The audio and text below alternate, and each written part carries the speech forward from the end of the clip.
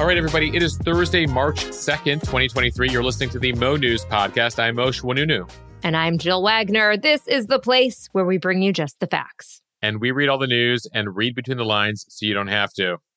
Okay, so Moshe, apparently I mispronounced sake yesterday. And I mention this because this is the conventional way that I've always said it. And I imagine that other people say it like this also. But one of our listeners messaged me and said that it is actually pronounced sake. If that's correct. Sake. So I guess I've been saying this. Are we sure we have that right? No, I'm not sure of anything anymore. Jill, I think it's important for us to acknowledge when we get things wrong here on the podcast. So if we're going to get anything wrong, I'll take a pronouncer any day of the week. All right, let's get to some headlines, shall we? Let's start with air safety. The FBI arrested a man for trying to take an explosive device in his luggage. And the FAA is investigating a couple of near collisions. I'm glad this news is coming out on the end of my vacation, as opposed to before I was about to take a bunch of flights. Though we will have some reassuring statistics for everyone on the podcast today. A political shakeup in Chicago, where Mayor Lori Lightfoot lost her bid for re-election. What this could mean for other big cities. Georgia football star Jalen Carter is charged in a crash that killed 2 people. How the U.S. compares to other countries when it comes to paternity leave. Do we really want to know? Not good, folks. TikTok setting a time limit for teen users. And the viral debate sparked when President Biden and Jill Biden ordered the same dish at a restaurant. Moshe, some people say this is absolutely unacceptable. And some people say this is the only way to live because you should go with whatever your heart desires. It's an interesting debate, Jill, that has inundated the inbox. We'll go through it later in this episode. Okay, and of course, Moshe is on this day in history. What do you have for us? The hills are alive with the sound of music, Jill. Love it. Okay, let's start, though, with a couple of aviation stories. A Pennsylvania man will be in court today after checking a piece of luggage earlier this week equipped with an explosive device at Pennsylvania's Lehigh Valley International Airport Monday. That suspect, Mark Muffley, was set to take an Allegiant flight from eastern Pennsylvania to Orlando. The explosive device hidden in the bag's lining was a circular compound, just 3 inches in diameter. It had 2 fuses and powder concealed in wax paper and plastic wrap, according to the criminal complaint. The bag also had a can of butane, a lighter, and a pipe with white powder residue. An airport spokesperson said the suspicious package was discovered shortly after 11 a.m. Monday, and part of the airport's main terminal was shut down. Muffley was paged over the airport's public system to come to the security desk. 5 minutes later, security cameras showed him leaving the airport. He was then arrested at his home Monday night, according to the FBI. Yeah, I have questions, by the way, Jill. Some people are asking, like, wait, so you find a bomb in somebody's luggage and you're like, will Mr. Muffley please come to the front desk? Well, apparently that didn't work. He went home. They arrested him at home. He's a 40-year-old. It's a very good point. I'm just saying, protocol-wise, we were talking about it. Like, is that what you do when you find, like, I feel like you should find him in the airport and not just, like, call him over the PA system, like, oh, I wonder what they want I wonder what they want from me. Oh, are they bumping me up to first class? Exactly. First class for about 40 years in a penitentiary. He's a 40-year-old Pennsylvania native. He is charged now with possession of an explosive in an airport and possessing or attempting to place an explosive or incendiary device on the aircraft.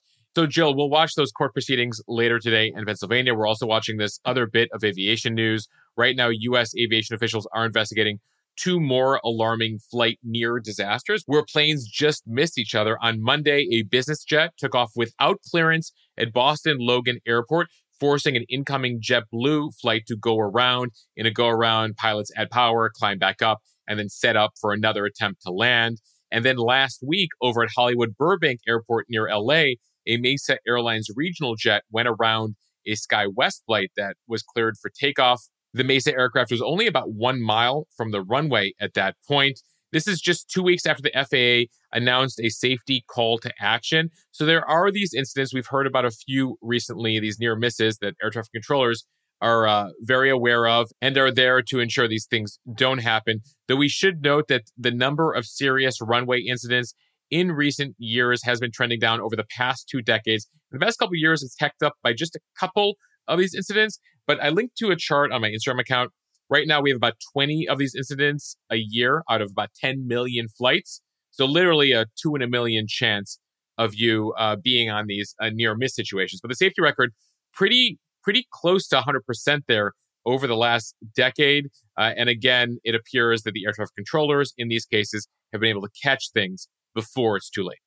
And also back to that first story that we were talking about, kudos to the TSA officer, who did a routine screening and figured out that there was some type of explosive device in a suitcase. Yeah, Jill, oftentimes when you check the luggage, you don't even know what happens behind the scene there. It just goes on that belt and then off to the plane.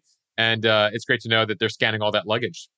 You and I know all too well when we check anything having to do with our podcast, like the microphone or anything like that, it sets off all types of alarms. We do know that the TSA definitely will not let us through with a podcast microphone without double checking it. So I'm glad to see that they're finding actual explosives as well. Okay, now let's head to Chicago, your hometown, Moshe, and a political shakeup that could be a bellwether for other big cities. Chicago Mayor Lori Lightfoot lost her bid for re-election, ending her historic run as the city's first Black woman and first openly gay person to serve in that position. She's also the first full-term incumbent to lose re-election as Chicago's mayor since 1983. Lightfoot is a Democrat. She only got 17% of the vote, which is not enough to move on to the runoff election. So what happened here? Political analysts say this is mostly about a spike in crime in the city, a top concern for Chicagoans, fed up with gun violence, carjackings, and robberies. In a recent poll, 63% of residents say that they don't feel safe, which is pretty incredible. Up next, though, it is looking like residents will be choosing between Paul Vallis, he's a Democrat who ran on tougher crime laws, and then Brandon Johnson, a Cook County commissioner who is endorsed by the Chicago Teachers Union, who is running on a more progressive agenda. Neither candidate met that 50% threshold, so their runoff election set for April 4th. Jill, notably, the last time this happened 40 years ago, it was another female mayor, the first female mayor, Jane Byrne, who lost to a Daley. Daley, the father, Daley, the son, basically collectively have run Chicago for about 50 years. And in between, we've had a couple other mayors in Chicago. And Chicago politics always interesting. Jane Byrne, that previous mayor, she won because the previous mayor couldn't plow the snow effectively. Always a big issue in Chicago. As far as Lori Lightfoot, though, and her 4-year term, she has been a lightning rod since taking office, clashing with the teachers' unions, clashing with the police, clashing with the media, clashing with basically everybody. She had never held political office, elected office, before becoming mayor of the third largest city in the country. So that was a challenge. And then, of course, add to that COVID, school closures. Chicago schools were some of the last to reopen during the pandemic. And then you had this split field. She was running against 8 other candidates on Tuesday. She was actually among 7 Black candidates competing for votes among the city's Black population. And she actually was asked about this on Wednesday as to what she blames her loss on. And she mentioned, by the way, well, I'm a Black woman and people have an issue with that. That said, Johnson, one of the two who made the runoff, also happens to be Black. Ultimately, though, it really did come down to crime, as you mentioned, the top issue for more than 40% of Chicago voters. As you mentioned, 2 out of 3 Chicagoans don't feel safe. When you break it down by race, 84% of Black Chicagoans don't feel safe, and about half of Latinos and white residents of the city also don't feel safe. Right now, Chicago has a higher per capita homicide rate than New York or LA. The number of homicides in Chicago hit a 25-year high in 2021. And other crimes like carjackings, robberies have also increased during her term. There's an iconic photo that I posted on Instagram of the bridges. If you know Chicago or the Chicago River, they have these bridges that go up and down as boats pass in the water. And there were several times in the past couple of years that they raised the bridges overnight as a security measure. And that was significant. It's basically just putting your hands up in the air, being like, there's nothing I can do to stop crime in the city besides like literally cut off one part of the city from another part of the city, Jill. And it comes as Chicago's not alone here. And that's one of the reasons we're talking about this. today. San Francisco recently ousted their progressive district attorney, a guy named Chesa Boudin, who was recalled in an election last year, fueled by frustration in San Francisco over public safety, rising crime. In LA recently, we were watching that mayoral race. That was two Democrats also debating rising crime rates and how to deal with homelessness there. And in New York City, voters elected Eric Adams as mayor a couple of years ago. He is a former city police captain who pledged to fix the department and invest more in crime prevention. Also in Philadelphia, candidates running for mayor this year are debating how to curb gun violence. Moshe, I guess the bottom line is, if you don't feel safe, nothing else really matters, right? Exactly. You saw it in New York. You saw it debated in LA. You see it in San Francisco. Right now, they're debating it in Philadelphia. And then you just saw the mayor of Chicago go down over it. And so it's a big issue in these big cities, and we'll continue to follow it. Okay, Jill, before we get to the speed read, let's thank a couple of our sponsors this week. I want to start with Blinkist. I've been using the Blinkist app for more than a year now as a quick way to get summaries of books that I just don't have time to read or I need a quick refresher on. It's essentially audio Cliff's Notes, if you remember Cliff's Notes from school. Blinkist gives you summaries of books or podcast episodes in 15 minutes. I like to listen to them either on my commutes or while working out. Right now, Blinkist offers more than 5,500 books and podcast summaries, and it's a wide range of topics: parenting, communication, leadership, politics. They provide curated collections. It allows you to really grow a little bit more every day. Really easy, really quick. Right now, Blinkist has a special offer for the Mo News audience. You can head over to Blinkist.com/Mo News. That is Blinkist, like in a blink. Blinkist.com/Mo News to start a 7-day free trial and get 25% off Blinkist premium membership. Again, that's Blinkist.com/Mo News to get 25% off and a 7-day free trial. We'd also like to introduce all of you to Apostrophe. It's another new Mo News sponsor. Apostrophe is an online platform that connects you with an expert dermatology team so you can get customized treatment for your skin. It is very convenient. Apostrophe offers virtual dermatology consultations, including for acne and dark spots. Sometimes getting a dermatology appointment can take a while, and this is really simple to use. It can be done from home. You answer several questions. You snap a few selfies, and then a board-certified dermatologist will create your initial customized treatment plan. We have a special deal for our audience. You get your first visit for only $5 at apostrophe.com/Mo News when you use our code Mo News. That's MONEWS. And you'll also get a discount on medication. Again, to get started, just go to apostrophe.com/Mo News and click Get Started. And then you could use our code Mo News at sign up, and you'll get your first visit for only $5. Okay, time now for the speed read. Let's head overseas, where at least 43 people are dead and dozens injured after two trains collided in Greece. So from CNN, rescue workers are searching for survivors after a head-on collision between two trains in central Greece, about 200 miles north of Athens. And it's raising a lot of questions about the country's poor track record when it comes to railway safety. That passenger train was carrying more than 350 people when it collided with a freight train on Tuesday shortly before midnight. Some news reports have them traveling at up to 100 miles per hour at the time of the collision. The passenger train had changed lanes and switched to the cargo track, which means that those two trains were actually traveling on the same track for miles before colliding. Most of the passengers involved in the accident were young. Many of them were students. And there is now a question of how this happened. Greek police have arrested the station master at one of the local train stations, accusing him of death through negligence. He denies the charges and attributes the accident to a possible technical failure. Yeah, the Greek prime minister says they're going to figure out what caused the collision.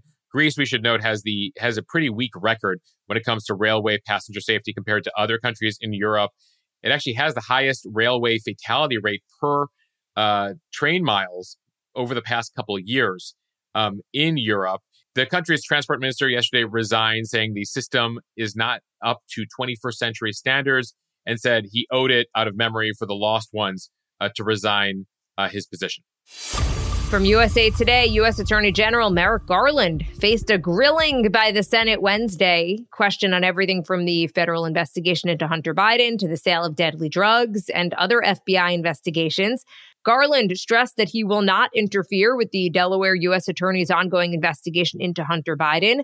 It is focused on taxes and other issues. He said, "I have pledged not to interfere with that investigation, and I have carried through on my pledge." Garland reiterated that the U.S. Attorney in Delaware, David Weiss, has full authority to carry out the investigation and to bring in another jurisdiction if necessary. He also says that it would be a national security problem if President Biden's son had been receiving payments from a foreign government as a means to influence the administration. As of now, though, the investigation is focused on Hunter Biden's failure for years to pay a federal income tax bill that eventually amounted to about $1 million, and a false statement that Hunter Biden allegedly made about his drug use when purchasing a gun in 2018. Hunter Biden has said he is confident that the investigation will clear him of wrongdoing. Yeah, this is a big deal for Republicans, and they always enjoy an opportunity to grill Merrick Garland, the Attorney General. It got contentious at a couple moments there. Of course, there's the Hunter Biden situation. They also talked about the multiple investigations into both Presidents Biden and Trump on classified documents. That's up to a special counsel right now, so Garland didn't have much to say about that.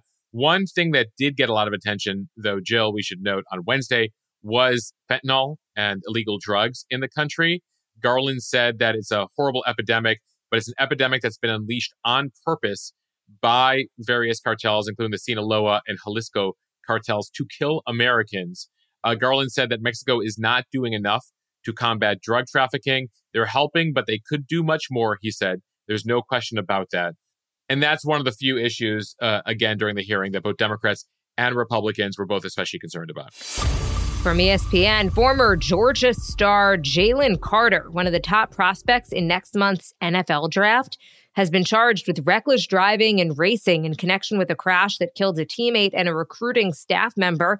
The Athens, Clark County, Georgia Police Department has issued an arrest warrant, which alleges that Carter was racing his 2021 Jeep Trackhawk against the 2021 Ford Expedition that was being driven by the recruiting staffer, 24-year-old Chandler LaCroix, which led to that January 15th wreck.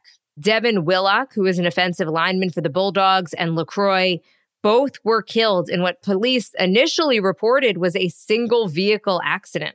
The announcement came on Wednesday, just hours after the newspaper down there, the Atlanta Journal-Constitution, reported that Carter was present at the scene of the crash and later provided shifting accounts of the wreck to police. Authorities believe alcohol played a part in the crash back on January 15th.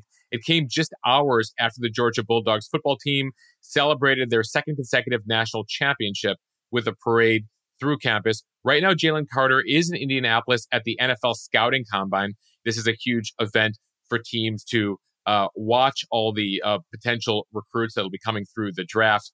And he was set to speak to the media. At this point, he has put out a statement, though, respond to the allegations, saying, "It is my intention now to return to Athens to answer the misdemeanor charges against me and to make certain that the complete and accurate truth is presented. There is no question in my mind," he says, "that when all the facts are known, that I will be exonerated of any criminal wrongdoing." But this has been a huge controversy in the NFL world. And now that there are charges, it's unclear what this means for his prospects and whether he gets drafted moving forward. From Axios, 63% of countries around the world provide guaranteed paid parental leave for fathers. This is according to a report from the World Policy Analysis Center. Back in the 1990s, only 46 countries had a paid leave policy for fathers, largely high-income nations. But now the number is nearly 3 times as high. Notably absent from the list, the U.S. of A. Worth noting, the U.S. also one of just 7 countries in the world that doesn't guarantee paid maternity leave either. The other countries include the small island nations, Marshall Islands, Micronesia, Papua New Guinea, and Tonga. Yeah, we'll link to the map in the show notes. And this always shocks people, Jill, when they see like who's left, including the U.S., that doesn't offer these types of things. When we're talking about maternity leave, it's that small group you just mentioned. Paternity leave, though, there's still about 50, 60 countries that don't offer it, including us. But most of them are in Africa and Central Asia, almost all of South America, all of Europe, half of Africa. Russia, China, all offer paternity leave. And as you mentioned, support has increased around the world just in the last 30 years. We've gone up to about 120 countries offering paternity leave. Numerous studies find that this benefits the economy, the fathers, and their partners. One professor from UCLA telling Axios there's widespread recognition that we don't solve gender equality without dads getting leave. At the same time, Jill, though there is that growing support, there is still a stigma attached to some men who take time off to care for their children. So Alexis Ohanian, Mr. Serena Williams, he is married to Serena Williams. He's the CEO of Reddit. He's been really out front on this issue, and he took 4 months of paternity leave. He wanted to, when their daughter was born, he wanted to really be an example. And he wrote about it in Fast Company. And I just want to read one line. He says, "The implication that paternity leave is unimportant sets a dangerous precedent, one that suggests fathers are not an integral part of the child care unit and perpetuates the antiquated belief that mothers alone should be the primary caregivers. Worse, explicitly or implicitly telling a male employee that they're less of a man for taking time to be with their family after their child's birth is as stupid as it is outdated. Showing up is exactly what fathers should be doing for their families. Now is the time to eliminate the stigma associated with paternity leave once and for all." I agree. As my husband pipes in. Jill, we should note that while federally the U.S. doesn't mandate family leave, there are 13 states in D.C. that do have paid family leave policies, mainly in the Northeast, and then a few out west. And then there are obviously companies that do that individually. Though when we talk about these lists, in most cases, these are mandated by countries writ large outside the U.S. TikTok back in the news. This from NPR. TikTok users under 18 will now automatically have a 60-minute daily screen time limit. They can continue to use the app, though, if they enter a passcode. But the company says it will force users to make an active decision to extend the time. TikTok will also send every teen account a weekly recap of their screen time, and it will also prompt teen users who spend more than 100 minutes on the app to set a daily limit. It comes as social media companies face growing calls to better protect young people online. And Moshe, as we've discussed, a reminder that in China, which is where ByteDance, which owns TikTok, is based, kids are limited to just 40 minutes a day on the app, and they're also shown a more educational version of the app. They've got science experiments to do at home, museum exhibits, patriotism videos, and educational videos. Sounds like a blast, all according to a report on 60 Minutes. And they also can't access the app between 10 p.m. and 6 a.m. So China's education with a side of indoctrination, it appears. So not exactly the system we would love here. At the same time, it is clear TikTok is feeling the pressure here to institute this daily screen limit that's sort of a limit. Please enter this passcode if you would like to continue. Though they will make it apparently more difficult for kids under 13 to figure out that passcode. I guess those passcodes will belong to the parents, according to one of the write-ups I read. It's like when Netflix is like, "Are you still watching?" Yes, Netflix, leave me alone. That's exactly what TikTok is going to try to make you feel guilty about the time you feeling guilty, which I guess will get some people off. But reading through the lines here, it's not exactly a screen time limit in the way that you have to get off the app. That Chinese app you mentioned, by the way, is called Douyin. It's also owned by ByteDance, the parent company in China. So it'll be interesting to see kind of how TikTok emulates that in any way or continues to kind of take its own path since it's the global version of that Chinese version. It does come, as we know, as depression rates have been surging among teens, specifically among teen girls. And research shows that limiting screen time can make young people feel better about themselves. The company says it settled on the 60-minute default limit, and I'm using air quotes here, folks, 60 limit, so to speak, after consulting academic researchers and experts over at the Digital Wellness Lab at Boston Children's Hospital, though they admit that there's no collectively endorsed position on the right amount of screen time or even the impact of screen time more broadly. But they thought they should do this because, it's good politics. And as we mentioned yesterday, they have a big hearing coming up on Capitol Hill in a couple of weeks. And Moshe, now onto a viral debate. This from the Washington Post. The Bidens ordered the same dish at a restaurant. Who does that?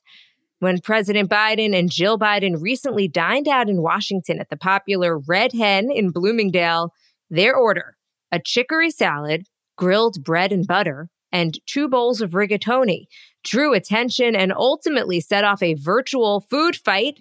It wasn't what they ate exactly that got people all worked up. It was the mere fact that they both ordered the same entree. Okay, oh, no. Moshe, I know you posed this question on the Instagram account. Is it okay to order the same thing as your partner? What did you find out? So the way I asked the question, Jill, and as I look at the results right now, we're at about 11,000 votes so far. Is it okay to order the same thing as your partner? That's the way I asked it. And obviously, when you poll, you could ask it different ways. 62%, 2 out of 3 of the Mo News community say, yes, why is this even a question? Of course it's okay to order the same thing as your partner. A quarter said, fork no. That was the answer. Fork no. Got to diversify your orders. And then about 12% said, Moshe, who cares? Please get back to the news. So that was the mix. Basically, 2/3 of people saying it's okay to order the same thing, and 1/3 of people effectively saying, no, you got to diversify your order. Jill, where do you stand on this discussion? Moshe, no judgment on people who order the same things, but I like to diversify my order. For my husband's, I like to have something different. That way we could taste 2 different things. I completely agree with you, Jill. I was actually surprised, and some people are surprised at the results so far in the poll, the number of people who are like, no, it's totally cool to order the same thing. I was like, I feel bad. I feel guilty for ordering the same thing. Unless, listen, there are exceptions to the rule, which is if it's a place you're going to and you know that they do one thing so incredibly well, then sure, go for it. And that's been the opinion of a few people. But if you're going to like a brand new restaurant and it's known, to like have a few different things or it looks like a good menu, you got to go with the half and half approach. Though it's interesting, Jill, the number of people who are messaging me about that like in their family, like they have a dad who like refuses to order the same thing as anyone at the table. And there's 6 of them. And I'm like, that's crazy. And then there's people who like explain to me how their divorce was reinforced by their spouse who would insist on ordering the same thing or ordering a different thing or wouldn't let them order their same thing. This is quite a debate in people's households. I'm also wondering, grilled bread and butter. Talk to me about that part of their order. I have not been to this restaurant. So is that just like a fancy way of saying like the bread basket? Or toasted bread? Or is it like garlic bread without the garlic? So that's what that is. I guess I have to put this place on my list. And given that both Bidens ordered it, that's significant. I also heard from somebody who works in the service industry, who was a waiter for many years, and said that they noticed that as couples aged up, they would start to order the same thing. So they noticed among older couples that this was much more common than younger couples. So maybe that's, wisdom with age over time. You're just like, what's the point of changing things up? If you know that they do one great thing, just double up on it, man. Stick with what works. Stick with what makes you happy. There you go. If you're listening to this on the podcast, I think I posted the poll sometime Wednesday afternoon. So if you're listening to this podcast before about 2 or 3 p.m., you can still vote. All right, Jill, that brings us to On This Day in History. We're going to start with a country close to my heart and my heritage. 67 years ago today, Morocco proclaimed independence from France on this day in 1956.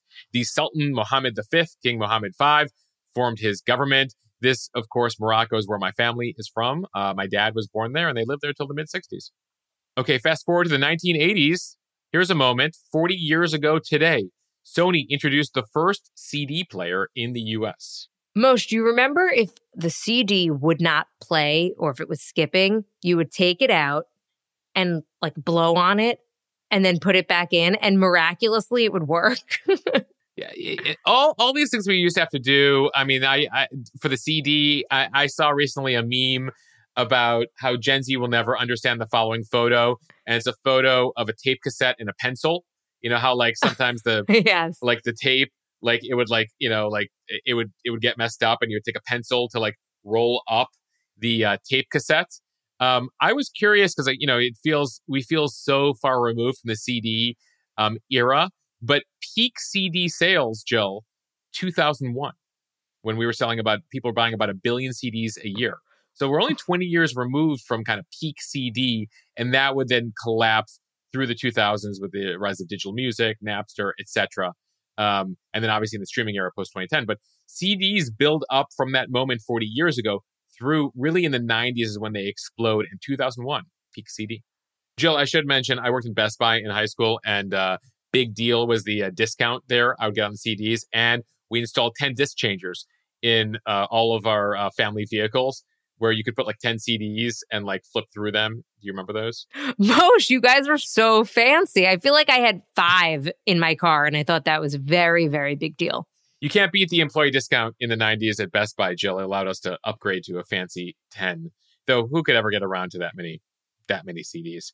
A couple celebrity birthdays that we're celebrating today. Daniel Craig, aka James Bond, one of the James Bond through history, is 55. John Bon Jovi turns 61 today. Rebel Wilson, the actress, is 43. And Luke Combs is 33. And we'll end here on this day in 1965. 58 years ago today, The Sound of Music was released, starring Julie Andrews, Christopher Plummer. It would go on to win multiple Oscars. It was actually based on a 1949 memoir by Maria von Trapp titled The Story of the Trapp Family Singers. Of course, Rodgers and Hammerstein would give us that music. And the classic continues. I mean, Jill, are you still watching it in your household? No, we've never watched it, actually. I mean, I've seen it, but my daughter has not. So perhaps it's time to try it out. I'm very curious if my daughter will like it. It's time to introduce her to a few of your favorite things. Well, nicely done there, Moshe. Try my best. Edelweiss. We want to thank everyone for listening to the Mo News Daily Podcast. Please follow us and subscribe so you don't miss a single episode. Do it. You can do it on your app right now. It's usually just the touch of a button. And review us in the App Store so we can continue to grow. Some really great reviews. Much appreciated. Yeah, Joe, we posted a couple of them on Instagram yesterday. So grateful for the kind words. And don't forget to follow us on Instagram at Moshe, Mosheh. See everyone tomorrow. But if you've made it this far, listen in the next few seconds for the sounds of Jill's daughter. Okay, bye, everyone. You're listening to the Mo News Podcast.